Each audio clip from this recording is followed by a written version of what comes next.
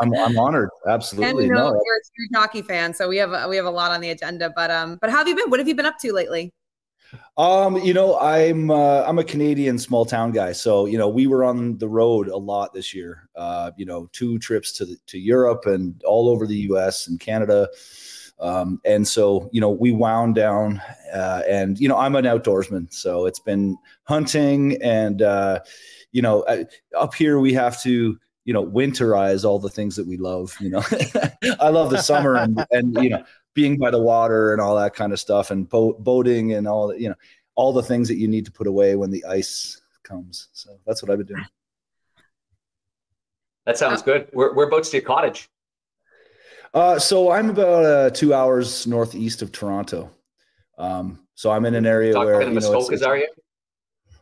Close to there, just a little bit east of there. It's nice. It's, you can get to the lake and just have that serenity, but I'm still, an hour to the airport because, I do travel. I don't know if I travel as much as Niner, but I travel a lot. I'm sure you're at all, by the way. I'm sure your seats are better than my seats, though. Let me tell you. Yeah. On the plane, maybe not the events.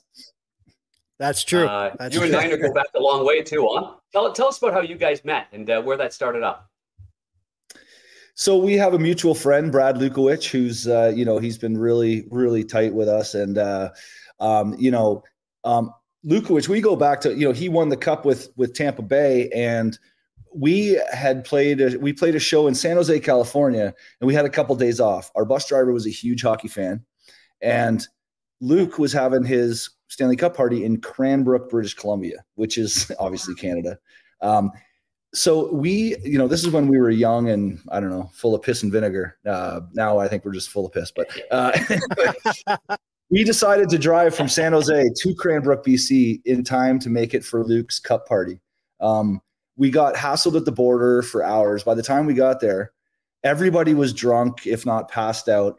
The guy that, there's a guy that travels with the Stanley Cup, as we know. He was so exhausted. He was actually happy for us to take the cup, and we took it on our bus, and we were able to read the cup. And, he said 2 things. He said, no illicit drugs near the cup and no photos of the cup with any illicit drugs. Other than that, have a beer out of the cup.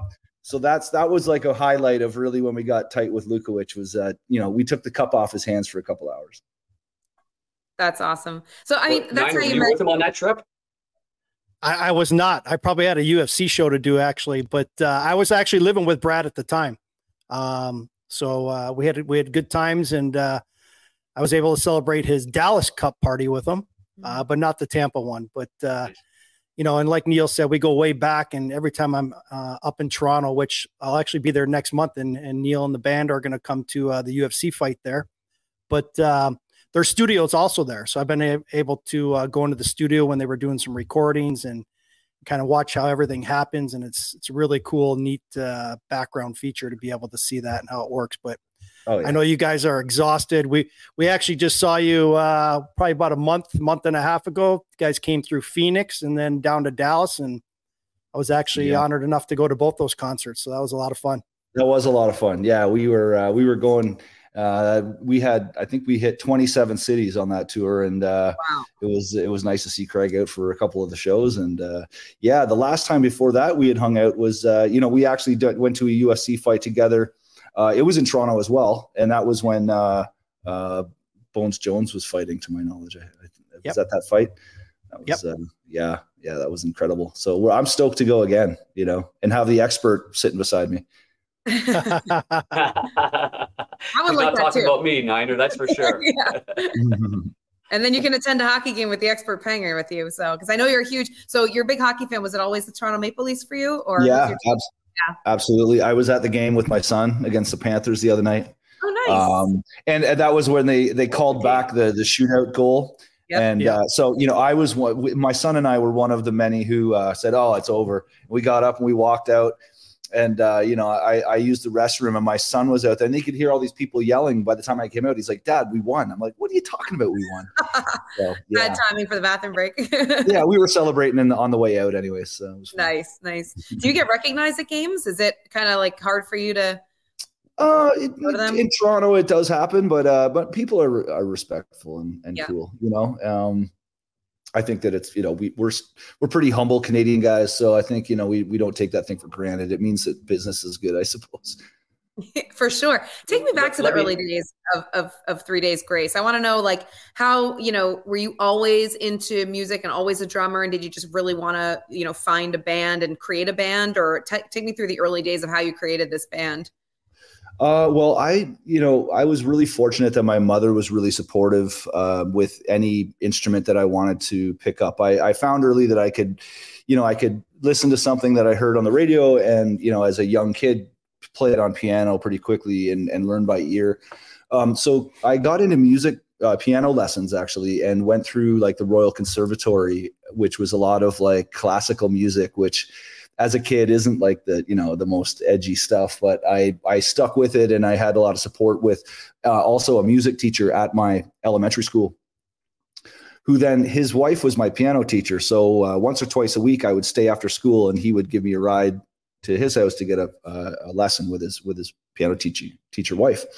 And during that hour before we would leave, I had an hour to, experiment in the music room. And that's when I fell in love with the drums. And then, stuck with that and piano. And then in high school, I wanted to form a band. I knew I wasn't going to be like a football player. I needed to find a way to be cool, I guess. And so the 3 Days Grace really formed in the 9th grade for us. When I was 14 years old.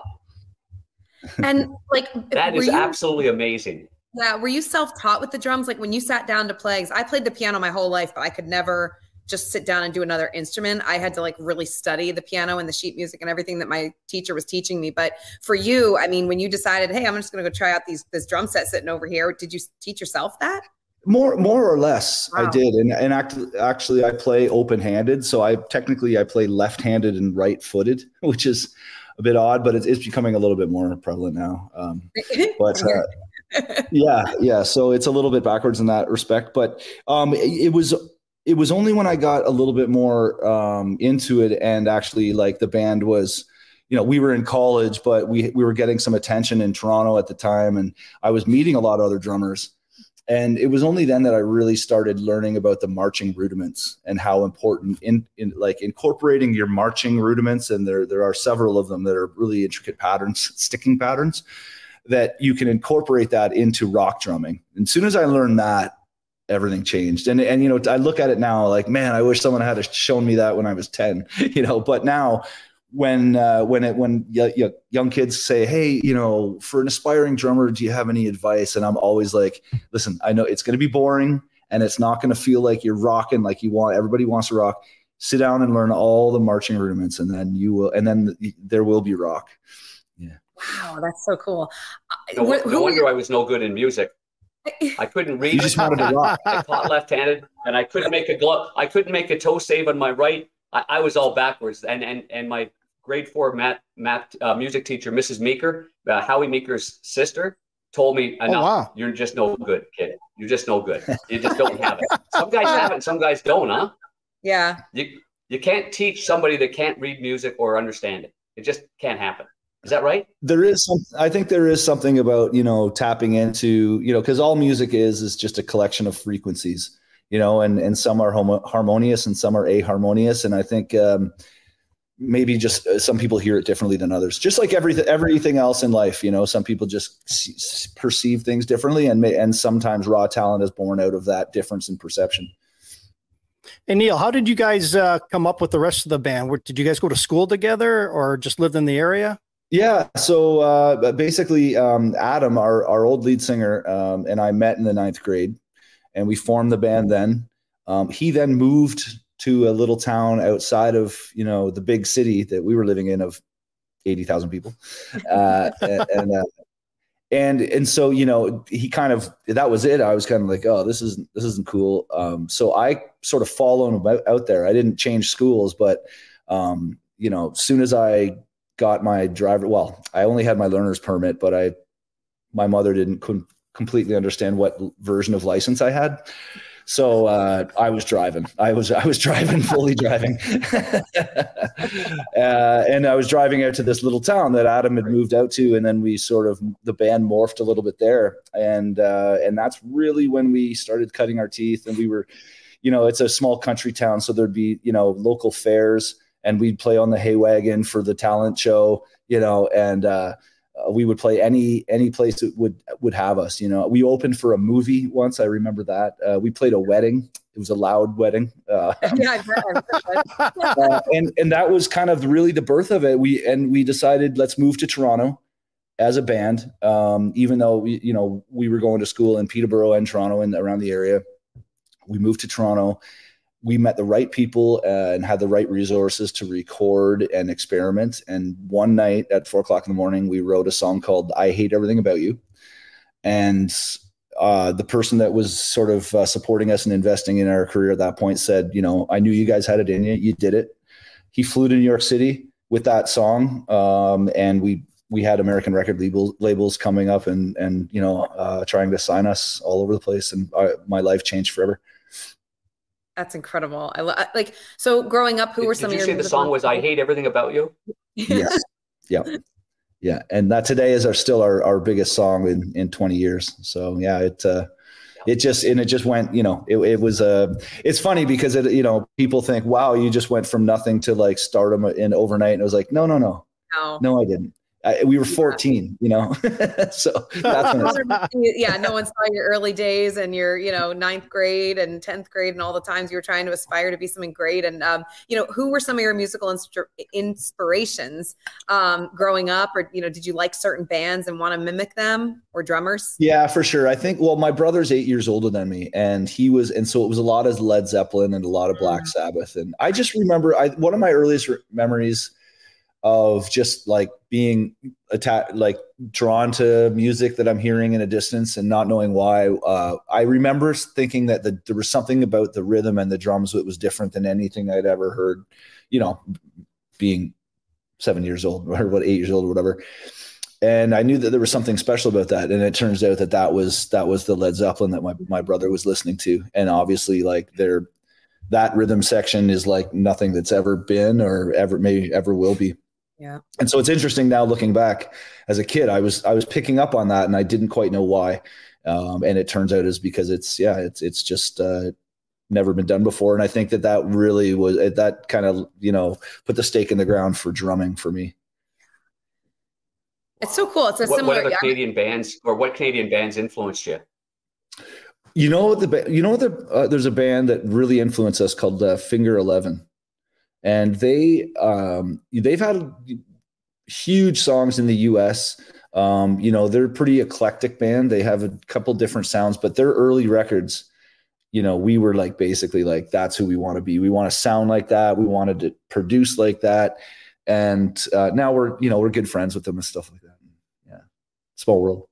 That is a small world. I was going to ask you because I'm a huge Dave Grohl fan, big Foo Fighters fan, but just love Dave Grohl. I read his book last year, and it's a really similar story from childhood as to what you're describing. Just the fact that he was this kid that had this itch. He knew he had a special talent. He knew he had a gift. He didn't want to go out and play with the kids in the street. He wanted to literally be home. And it was his mom that helped him get, where he wanted to be, because she allowed him to just sow those creative oats at home and figure it out. Yeah. But I'm fascinated by his desire and need to be like, he never feels like he's got it quite right. He's not where he wants to be still, like continuing to aspire for greatness. And I'm like, you're Dave Grohl, and I wonder if you kind of feel that way too. Like we feel it as broadcasters, we never quite get a show right, even if it's the best one we've had yet. But do you ever feel that way where you're like, oh, we can do it so differently, or we can be better in this area? Yeah. So, I mean, it is hard to take the brush off the canvas. I think that's one analogy that I make. And that's why I could never be a mixer when it comes to mixing a record, because you're really the last thing before it goes public. So, you really have to trust your instincts that it's at the point where it can't get any better in your hands. As far as like growing up with it and like the reference with Dave Grohl, I got to say, like, one thing, my mother, she was like, just super supportive. I mean, it was the drums and it was so loud, and she didn't really get to see 3 Days Grace, like really kind of when it ramped off, but it's in hindsight, just seeing like she was the one that enabled the whole thing.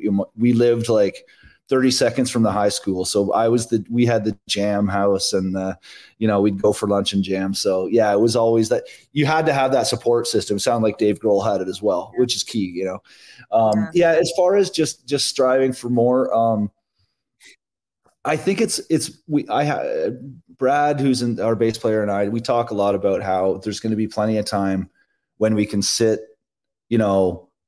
on the porch and reflect and have chuckles and whatever about all the good times and all the craziness and stuff. But right now is still the time for us to keep our heads down and just like do the work. And we can look at all. There'll be time enough for counting when the dealing's done. You know what I mean? And that's how we think. Kenny Rogers, attaboy. Yeah, and I think that we're still in that,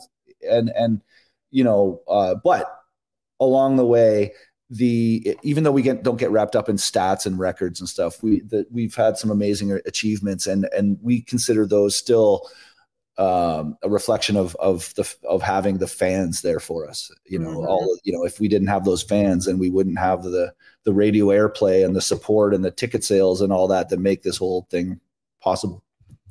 Hey, Neil, we were talking back in Dallas in the dressing room before you guys went on, how amazing it is. You guys are selling out all these arenas throughout the world. You guys came off that huge Europe tour. You're throughout the US. What are some of your favorite cities or countries that you guys have been to, or maybe like the biggest audience, that hardcore fan of yours? Oh man, so many. Well, we were actually going to Russia a lot before all the nonsense happened with the war and stuff. I mean, we had been there like 6 times. And it was just incredible. The first time we went there, we didn't know what to expect. We were just taking a chance because we had been getting all of these messages from, Russian fans and Facebook. And there's actually it's like Facebook. It's called vk.com. It's an Eastern European version of Facebook. We didn't even realize it existed at the time. It's massive, Wow. And so we were like, when we first were learning about it, the promoter that was like really ambitious to get us over there was saying like, oh yeah, you need to meet this guy who's your head of your community on vk.com. We're like, okay, yeah, maybe we will. They're like, no. It's got 125,000 members. We're like, what? we're like, okay. And they're like, we're going to book you for 8 cities. And we put on 8 cities on sale in Russia, and they just sold out instantly. So we added like 8 more. The first time we went there, we played 16 Russian cities. Like in deep Siberia, like right near Kazakhstan, like Kazan and, Moscow, obviously. And it was just like nothing we've ever seen. And so I have to say the most beautiful city I've ever seen is St. Petersburg, Russia. It is just, it's got the canals, and at night it's all lit up, and there's these, these dinner boats you can go on. And it's a bit of a drag that we're not going to be there for the foreseeable future. And I think that there's like a stigma attached with that part of the world where I met so many great people over there who want to live life just like we are, and wake up and just be happy and enjoy family and thrive. And, so it's kind of sad that we can't go there right now. But I love, and I know Craig, you've been down there and you speak pretty highly of it. I always love me some Brazil, Sao Paulo and Rio, and you get, you have a caipirinha by the beach, and you get, nice. you go and you eat as my much language now. Yeah, you go to that restaurant where you can eat as much meat off a stick as you could possibly eat. Yep. Yeah. I do remember the hockey puck, red or green. Yeah, and even if it's red, they're still bringing you meat. One morning, and I don't know if you're familiar with the caipirinha, but it's made from an alcohol called cachaça, which is distilled from sugarcane. And it's rather strong but smooth. And it was the first time we were in Rio. So we got into the caipirinhas by the beach, having a great time. And the next morning, I did not feel so well. Not at all. Now, the hotel that we were staying at is right at the beach at Copacabana Beach, overlooking the beach. And I've never felt, this was like a degree of shame that I hadn't really felt before, because here I am, I hadn't seen the sun in probably, I don't know, in a very long time. And I'm like, gotta be a song there. Too hungover to go outside. I open the blinds. Okay.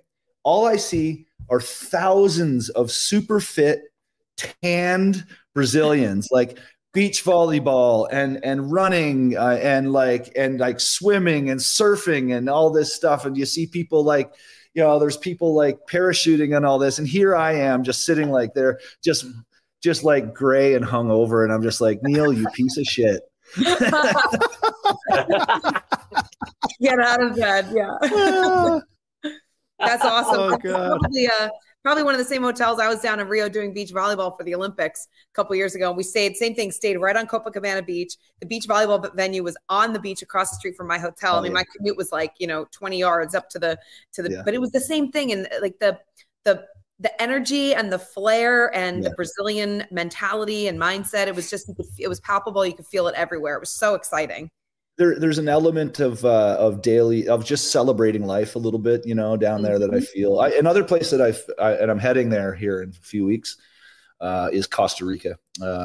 I love Costa Rica. They have their motto is Pura Vida, which is pure life. And there's that, I kind of get that same vibe of just, you're sort of on island time, even though it's not an island, but just a little bit, you can slow down and kind of sink into the nature a little bit. And, I think that there's something just, I don't know, oceanic about, or something that like being by the ocean kind of brings that out of me for sure. So, yeah. How many people are traveling with you when you're going to these countries? Is it like, is it a whole, traveling circus of people? Like, about how many are part of your production and your staff?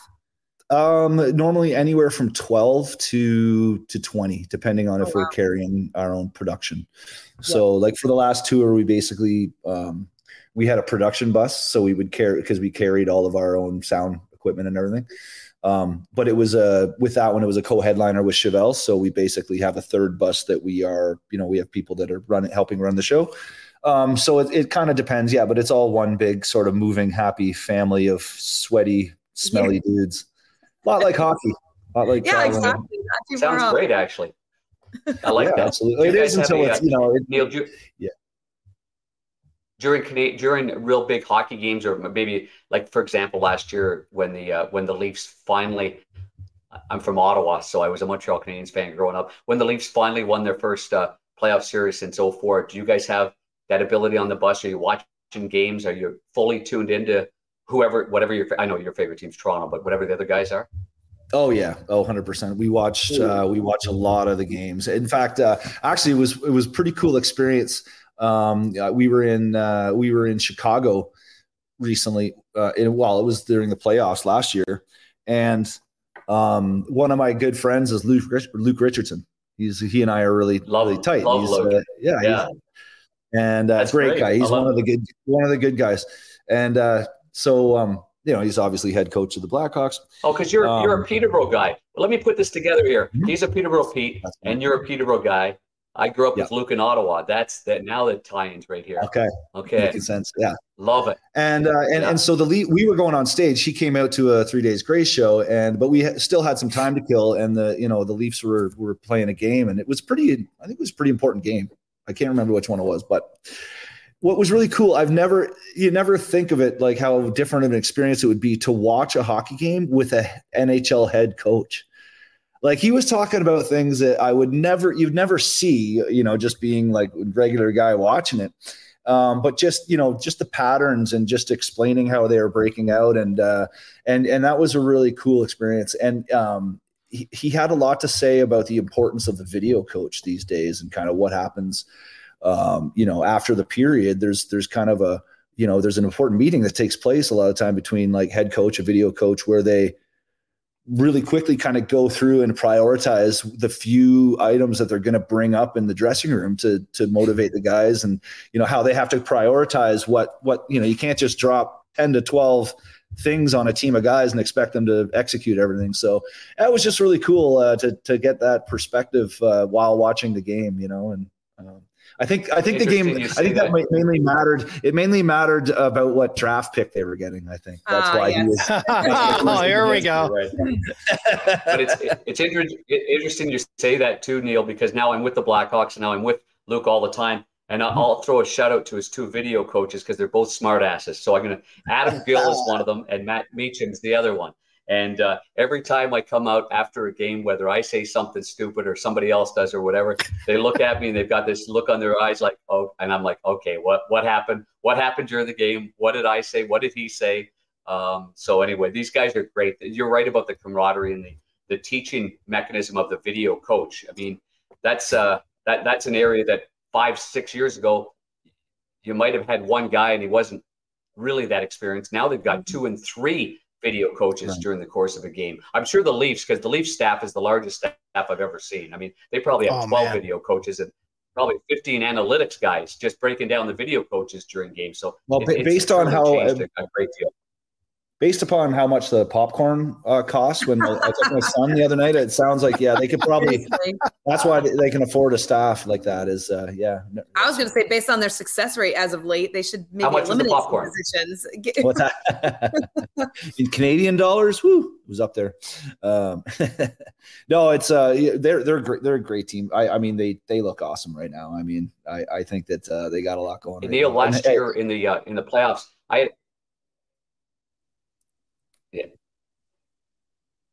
there's something there. That's a well-oiled machine there. When they won that, I'm going to go back to Toronto for a second because it was an important time. It was the first win since 2004, and I actually did that with Steve Levy.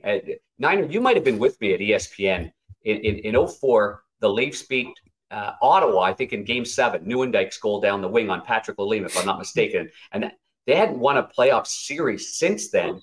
And then I did the series with Brendan Burke in 2023.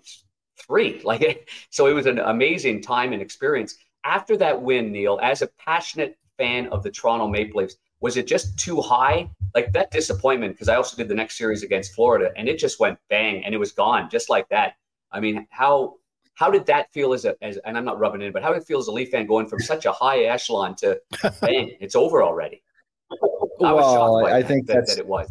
I mean, I think the Leafs have demonstrated that history can repeat itself in that, unfortunately, in that way. I don't know. Yeah, I think with the Leafs, it's a lifer thing. You're a fan for life. You're not. I mean, there's no jumping ship, so you kind of just got to ride the highs and lows. That's all part of the thing, But like right now, it's pretty cool right now to think of like how many stars we have.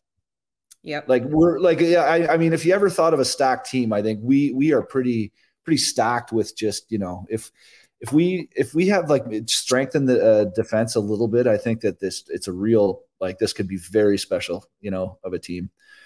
So, for sure. Goalie, St. Louis, Joseph Wall. He's good. I like him. He is really good. Yeah, he's very good. I'm going to the game Saturday as well. Saturday against the Predators, I believe. Nice. Oh, nice. Nashville. That'd be a good one.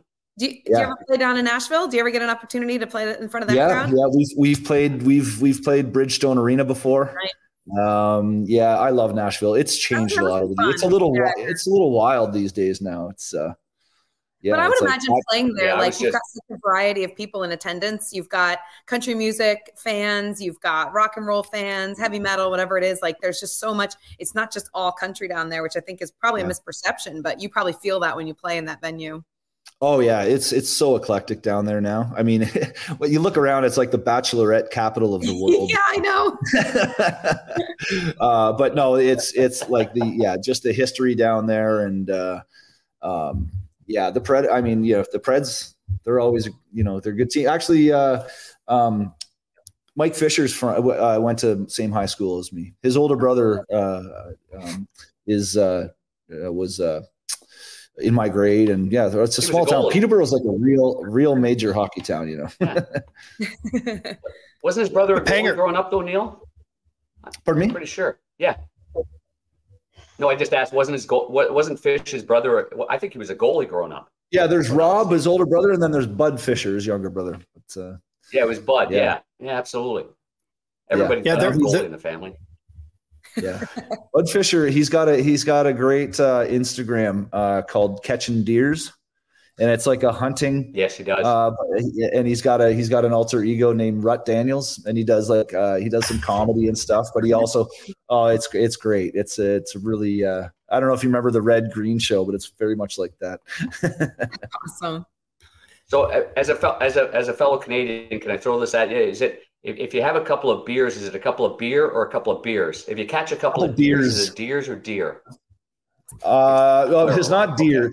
Catching deers is definitely a play. I think that people would look at you funny if you said that. But a couple of beers is a couple of beers. Yeah. Speaking of, nice. Now these are actually called near beers. They're near beers. I'm partaking, but there's no alcohol. Really? It's nice. Yeah, you can enjoy a beer and still, go for a jog after, I guess. I don't know how you guys do it night in and night out, because that after Dallas, I couldn't even recover for 2 days. My liver was done. This is a commercial. This is becoming a commercial for Partake Near Beers. That's how we do it. You got to stay healthy out there. You have a dangerous amount of freedom out on the road. I'm sure a lot of hockey players can attest to that. I mean, the hockey being on the road is a little more regimented. I mean, you got a coach breathing down your neck and stuff. And with the rock band thing, you don't have that. You're the boss. We are the bosses, and it kind of and so you have to really self-discipline, and it's really important because you can go. I mean, you can just imagine, a rock concert to everybody going there is a party, right? Everybody, and you have lots. You got friends that you've met, or you got cousins that are in town, and you're hosting all these people, and everybody, it's a party, and for a while there, for a very long time, for me, it was a party too. Because it's a big rock star thing, and everybody's big energy, and but that can obviously all the health reasons are there. It's not sustainable, and just hydration. If you're as a drummer, it's like if I go up there dehydrated, I'm in a lot of trouble. And you see and. If you see a lot of bands out there, a lot of the bigger bands now, a lot of bands are sober, because you do realize that it's just, I mean, you can't, it's not sustainable. You'll go down a path. And so that's been kind of the key to the longevity and you got to find a way, you got to find things out there that you enjoy, other than partying. So for me, it's been golf. I love playing golf. You get to see, it's a great way to see the world, right? It's just like playing 18 on a day off. You don't know where you are. And, That's cool. What changed for you, Neil? When did you notice okay, this crazy rock star life is not sustainable. I want my career to be sustainable, but I can't burn the wick at both ends. Was there a turning point for you? Yeah. It's just when you start to become nocturnal, because you play the rock show at 9 p.m. and you play until 11.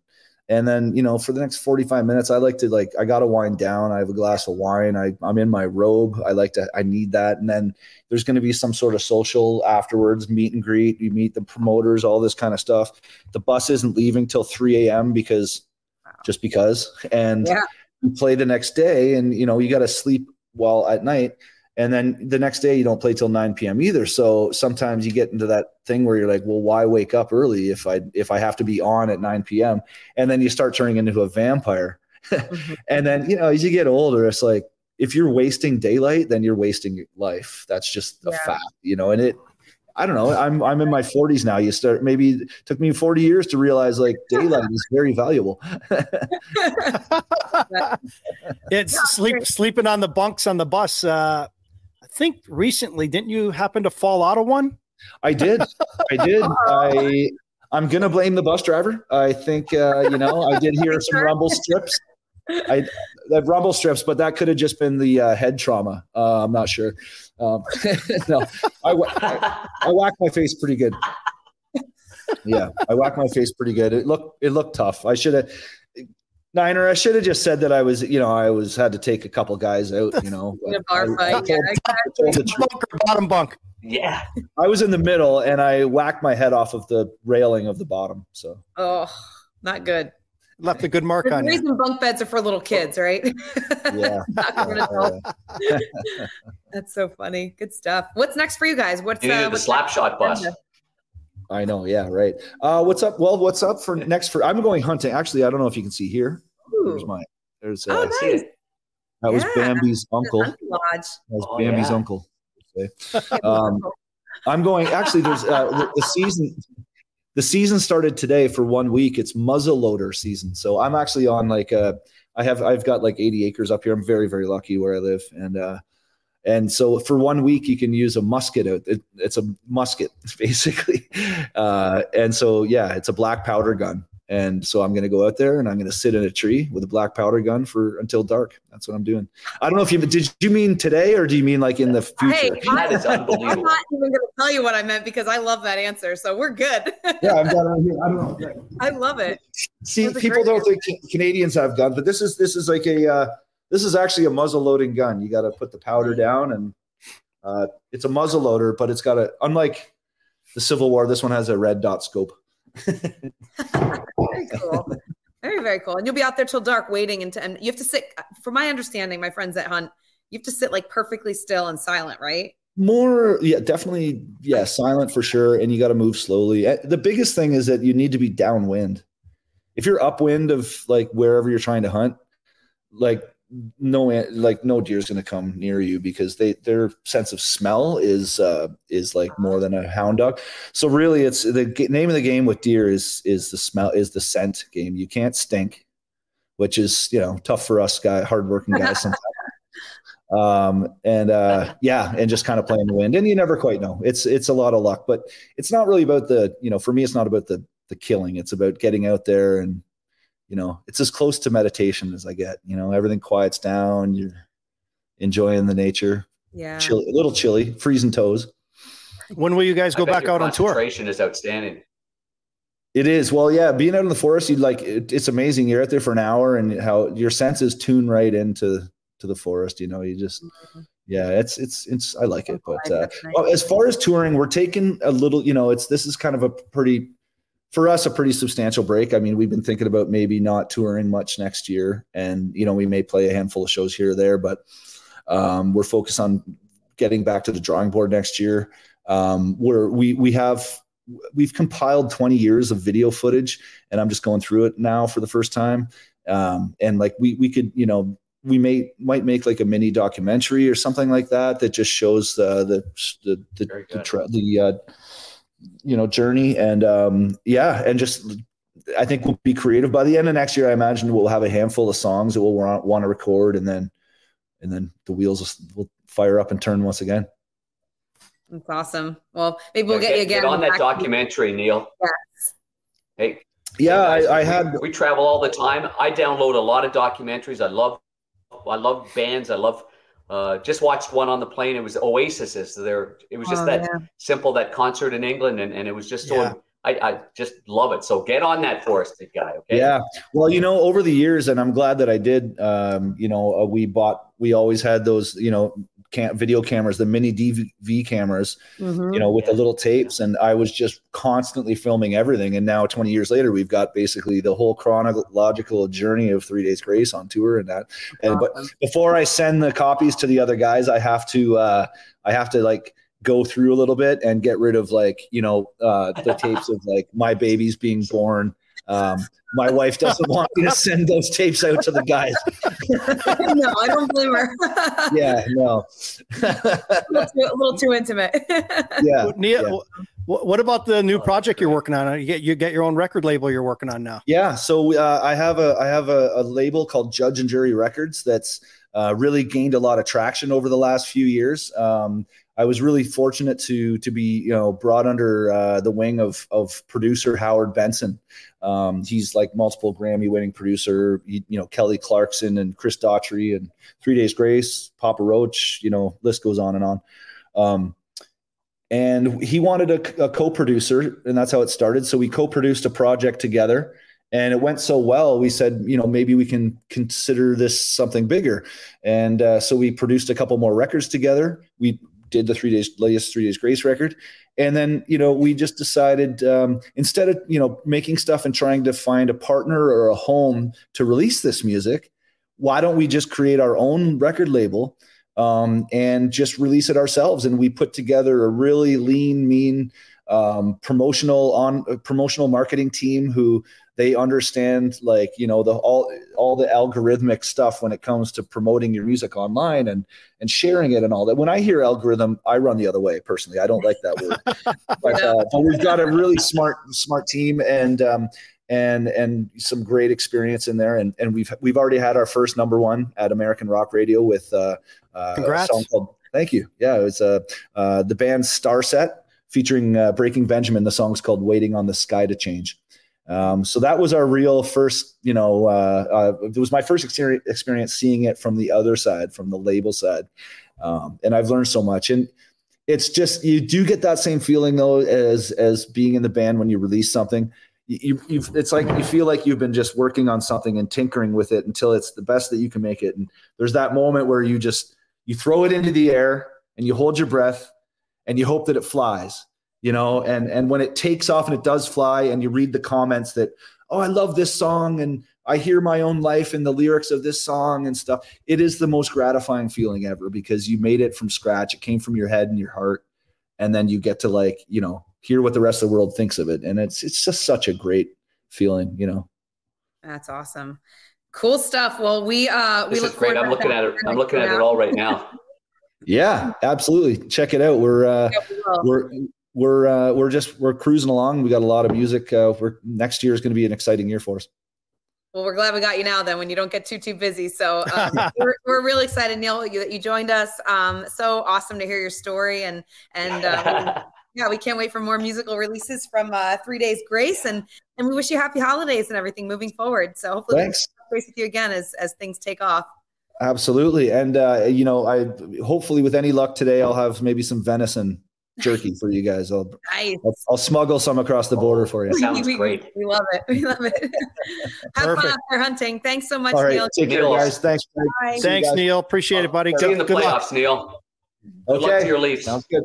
Thanks. Bye-bye. Oh, guys, that was so much fun. And I love hearing about his interests and his hunting interests and his love of hockey. I mean, he took his son the other night. He's going again on Saturday night. It's just a really well-rounded conversation there with a really high-level musician that, I thought we were so lucky to get on. So thanks, Niner, for bringing a friend to work day today.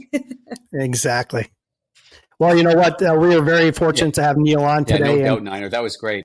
And, one of the things that we were, anytime we have a guest on, we just don't have enough time to talk about everything. No. And Neil got into talking about his new record label that he has, and wanted to give him a shout out too, because he's also starting a new whiskey called Souvenirs by 3 Chord Whiskey.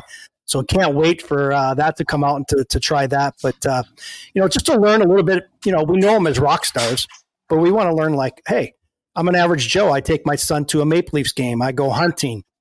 Those are things that a lot of our guests and even myself didn't even know. I didn't even know he was a big hunter. So to hear about that is really cool. And boy, oh boy, are they doing a great job and they're killing it. And I look forward to their next tour. And then 3 Chords is unique because he's a drummer. Yeah, right. Right. But it does sound good. It's got a nice ring to it for sure. And the fact that I think what's most impressive is that he learned to begin with by being on the piano. And same thing with you, KT. You learned playing the piano, and he was with what did he not say, the Royal Conservation? Is that right? And then he picked up drums after that. So piano first, and he was he broadened his skill level after that. And just listen to him talk about the drums and the rhythm of the drums, and you can tell he's a genius. Even from my simple music mind, because I love listening to music, but I can't, I'm just no good at anything to go do with music, but I love it all. So, so it was great to listen to him. But the other part of it is I got to apologize to him because I probably think that I'm not rubbing in the Toronto Maple Leafs. A lot of people think that happens. They haven't won since 1967. And then they hadn't won a playoff series in 2004 to 2000.